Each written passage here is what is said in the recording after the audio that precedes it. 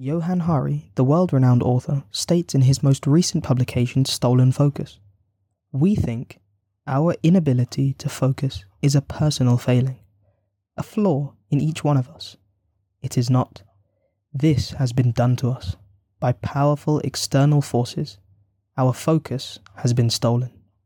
This is held true in our modern world of high-tech and artificial intelligence.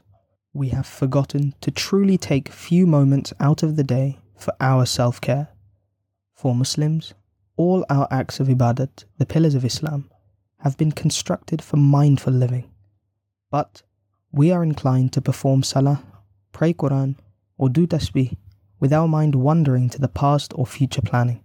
Our focus on Ibadat has been stolen. Many mental health issues have been associated with concentration, and it tremendously affects a person's mood and well-being. This channel is a humble attempt to gain back our stolen focus, so that we can do our Ibadat with full attention and live a fuller life. It consists of series with simple guided exercises.